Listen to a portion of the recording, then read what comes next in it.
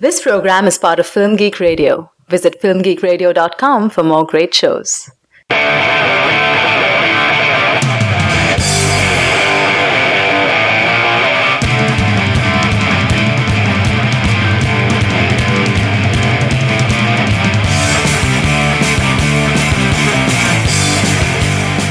Hey movie addicts, welcome to Cinema Fix, your stop for the purest, highest quality movie reviews on the block. I'm Andrew Johnson, and I'm joined today by my fellow dealer, Monica Castillo. Precious. Not bad. That was pretty good. I had to. I guess I wasn't going to do it. And then I was like, you know what? Darn it. Just go for it. I had no idea you felt that way about me. I'm the corrupting influence that's turned you into a shell of your former self.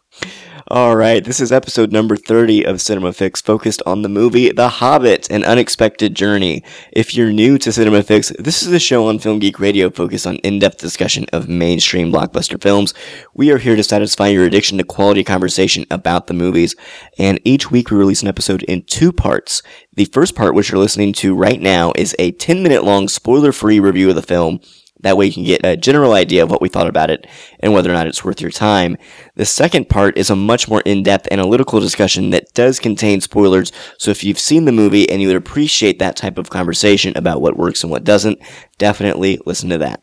This week we are talking about The Hobbit, Part 1, An Unexpected Journey. There will be 3 parts. No. Sorry, there will be. Not 3 parts of the podcast. 3 parts to the movie. Clarification, I am not doing 3 sequels altogether. No, I'm not Peter Jackson.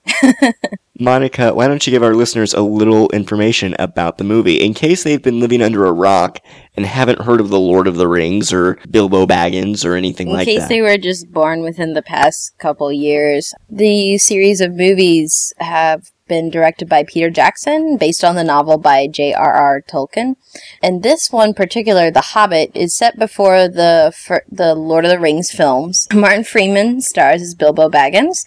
He's a hobbit, which is a creature in this fantasy realm, who goes off with Gandalf the Wizard and a small group of dwarves on a quest to the Lonely Mountain, where they hope to defeat the evil dragon Smaug and help the dwarves reclaim their kingdom. This is the first of 3 films, so they make it to about 2/3 of the way to the mountain. Along the way, they fight orcs and other creatures. Stuff. That's a pretty good summary of what happens. They walk it, and they fight stuff. They walk and fight stuff. I think that's how J.R.R. Tolkien actually wrote the book. Walk and fight, walk and fight. Here's a clip. Give him the contract. Warren, please, we're off.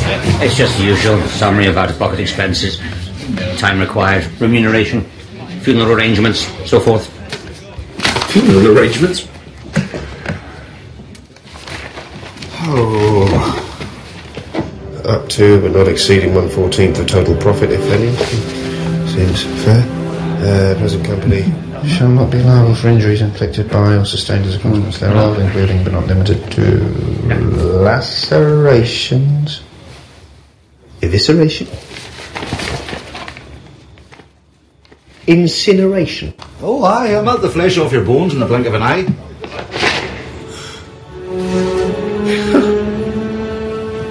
You alright, laddie? Yeah, feel a bit faint. Think furnace with wings. I need air. Flash of light, searing pain, then poof!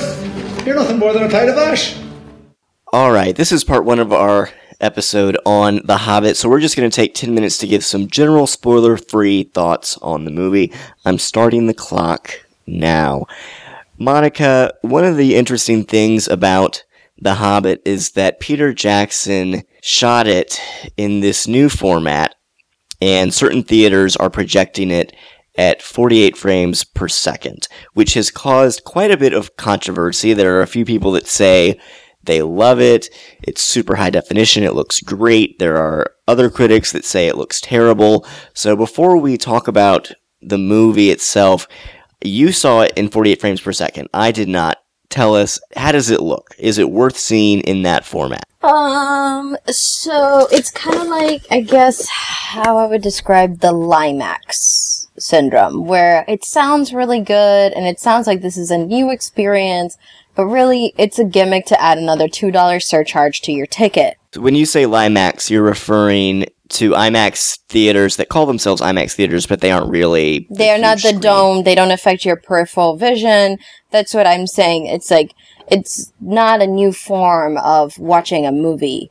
It's just something with a new name, new gimmick to it, a new angle. When surround sound was starting to become a thing. It's the same sort of thing. Normally, films are projected at 24 frames per second. This one is projected in some theaters at 48 frames per second. So that's supposed to make it look super realistic, super sharp. Did it work for you? So the sharpness came across. I'm not going to take that away. But the thing is, it kind of looked like the demo reels that you see walking by the video game section of Best Buy. That's the best that I can describe it, because it's really, and especially the action sequences where it looks like the motion blur is off. They haven't gotten that yet. So it's still, like, this is the first movie that's, I guess, doing a wide release in this format. So they haven't worked out all the kinks, which makes me kind of wonder, like, why would they throw out something that isn't exactly fixed all the way? It's kind of like how Clash of the Titans came out and they were still figuring out 3D, and it was a post-conversion and everybody said it was awful for miles around. Right. I think it's kind of suffering from the same sort of issue. And in addition to the 48 frame rate per second, is that you have to see it in 3D. So it comes already with its own things. Kids that might not take to 3D, that don't like the 3D, people who can't see it, people who get motion sickness from it. It's already problematic. So you think it looks bad? It took me out of the action, and there's certain things like another thing that people brought up is that now all the technology or the work, the craftsmanship that goes into making movies is going to have to advance. The makeup is going to have to get better because we can now see the creases in people's faces and things like that. And 3D, they used to make it blurry or too dark for us to see. At one point, there's a dwarf that had, it's like a goblet on the table, and I kind of saw it bounce back up, which made it look like it was a plastic thing and not an actual, like, wood goblet. Little moments like that kind of take you from the movie and remind you that you're watching something else. So you would recommend that people stay away? I recommend it from the 48 frames per second, at least until they figure it out. Because at least right now in the city of Boston, like, our ticket prices are already kind of expensive. We're not New York or LA expensive, but we're pretty up there. And I know in my local theater to see 48 frame rates per second in the 3D setting, it's $17 a ticket. Oh, wow. Yeah.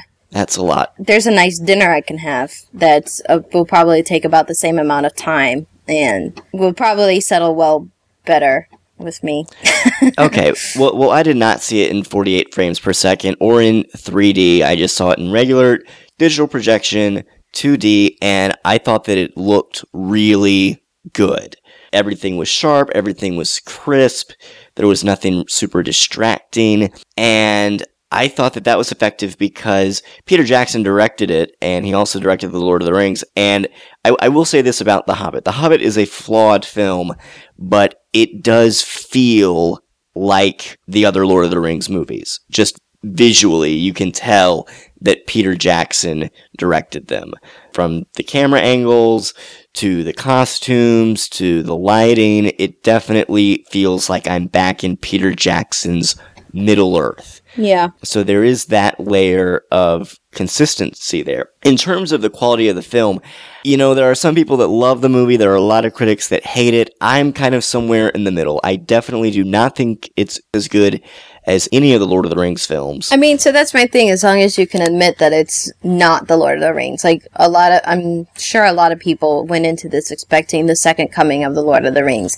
And I didn't feel like story-wise it was as engaging, as exciting as it was to see Lord of the Rings. Right, and I think many of the problems are just structural ones, because originally The Hobbit was going to be split into 2 movies, and most of the second movie was going to be used to sort of bridge the gap between The Hobbit and The Lord of the Rings. Yeah. And then Peter Jackson said he was going to split it into 3 movies, and I just feel like you can feel them trying to stretch out The Hobbit. Yes. Into these multiple movies. I liked the first act of the film. There's some good comedy. They do a good job of setting the stage for the adventure. And then Bilbo goes off on his adventure with the dwarves, and it kind of starts to go downhill. I mean, even the beginning it felt kind of draggy to me because they were doing like this big, long, protracted intro to, hey, remember this, guys? Remember the Shire? Remember Bilbo? How about this? Do you remember this? How about Gandalf? You remember Gandalf, right? And I mean, if that was supposed to be some sort of a fan service, that took way longer than necessary. Well, there's a lot of elements of the film that just feel like fan service. Honestly, the movie kind of feels really bloated. It feels like an extended edition DVD. It feels like there are a bunch of scenes in here that should have been left on the cutting room floor, but they were thrown in mainly for the fans. And especially during the second act, there are some scenes involving some orc battles and some chases and some trolls. And at the time, I was watching the movie and I was enjoying myself. Yeah. But at the same time, they don't really have a whole lot to do with the central plot. And they're not really moving the story forward, and they sort of feel gratuitous. Yeah. So at the end of the day, I felt like I enjoyed myself in The Hobbit, but it had kind of worn out its welcome by the end. There were several points in the movie where I was just kind of thinking to myself, okay, just get on with it. Yeah. Move on with the story, please. Long sigh. But what did you think of the movie? Aside from the horrible projection and the 48 frames per second that you saw it in. Like I said, don't go in there expecting the second coming of the Lord of the Rings because you're only going to be disappointed. There were a lot of times where I just wanted the pacing of the movie to walk and it would stumble, stop, look around, talk to the random person or whatever, explain the random person's vision, and before finally moving on. And it's like, wow, that was another 20 minutes. I usually get very defensive when people pull out their cell phones and, check their emails during the film. But I actually let this person in front of me completely check their cell phone just so I can see the time. You seem to be doing that a lot lately. First Anna Karenina and now The Hobbit. I know. We keep picking the really good films, man. They're just long films. A lot of films lately, I guess, because everyone's trying to go for Oscar monies this time of year. It just seems like, oh my god, that's 2 hours and 30 minutes. I could go into the screening and I get out and it's 10 o'clock at night. What happened and why did I do this to myself? So, I mean, would you say you liked the film?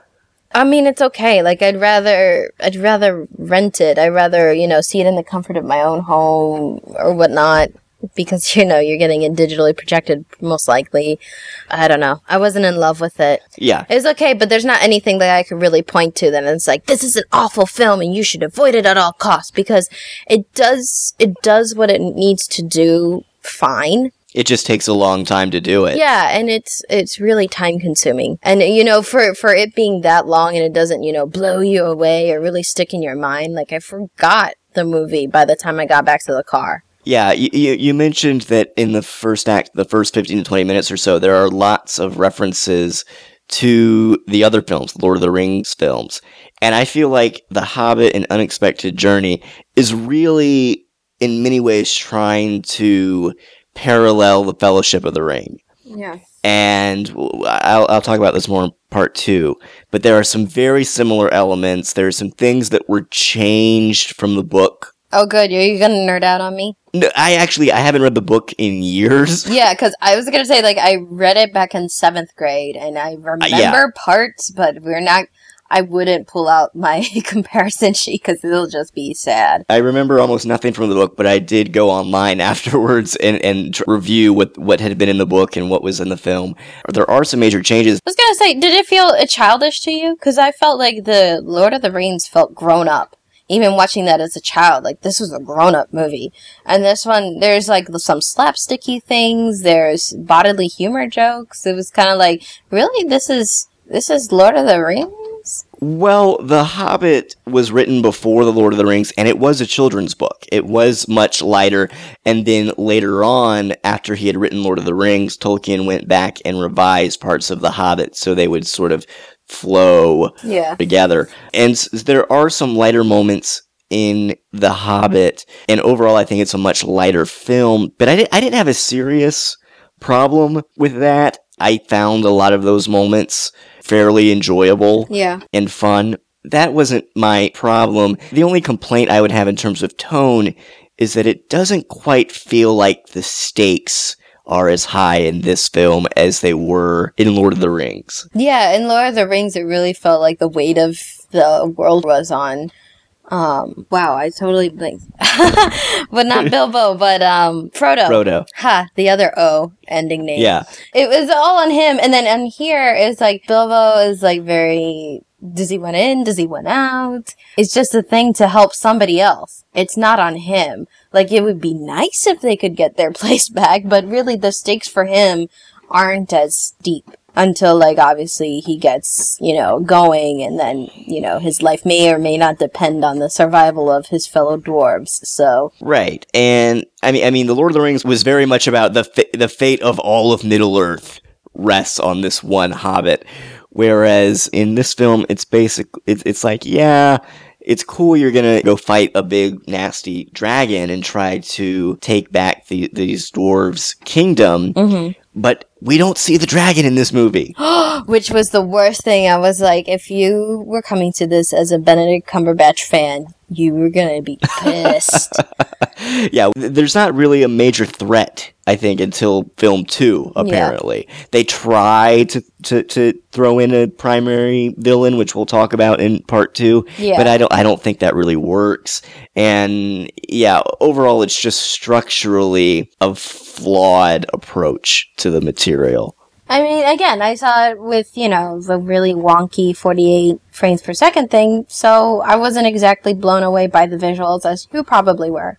So maybe this is why this is much more on my, I could take it or leave it scale. Yeah, I agree. I liked the film. I would say if you're a fan of Lord of the Rings, definitely go see it. But it's not as good as those 3 films. It's kind of a shaky start to this new trilogy.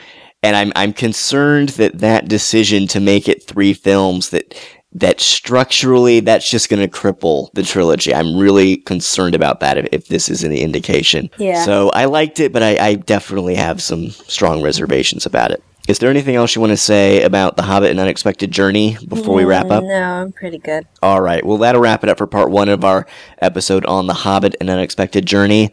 Don't forget to tune into part 2 for a much more in-depth conversation about the movie. And don't forget to tune in next week when we'll be discussing This Is 40, the new film directed by Judd Apatow. We'd love to get your feedback on the show. You can email us at cinemafix@filmgeekradio.com or comment on the website at filmgeekradio.com. You can also subscribe to the show through iTunes, so if you like the episode, please write us a review. That would help us get the word out about the show. Also, if you'd like to support us and you don't really feel like donating to us through the website, we now have some companies that we are now affiliated with. If you go to the website and click on support and affiliates, we're now partnered with iTunes and Amazon and a bunch of other companies. And if you go to those retailers through our website, we will receive a small cut of whatever you purchase. So if you've got to do some online shopping for the holidays and you would like us to get a small cut of that, please navigate to that through the website. It would be a huge help to us and we really appreciate it.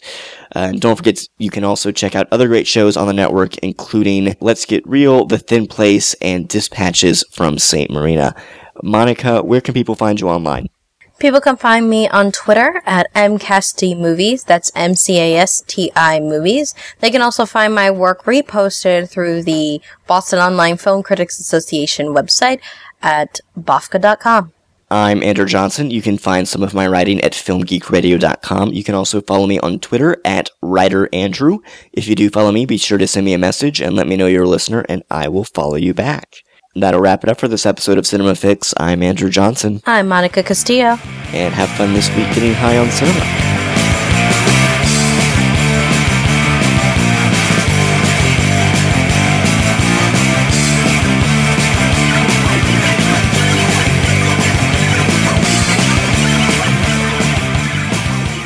This has been a Film Geek Radio production. Film Geek Radio. Yeah.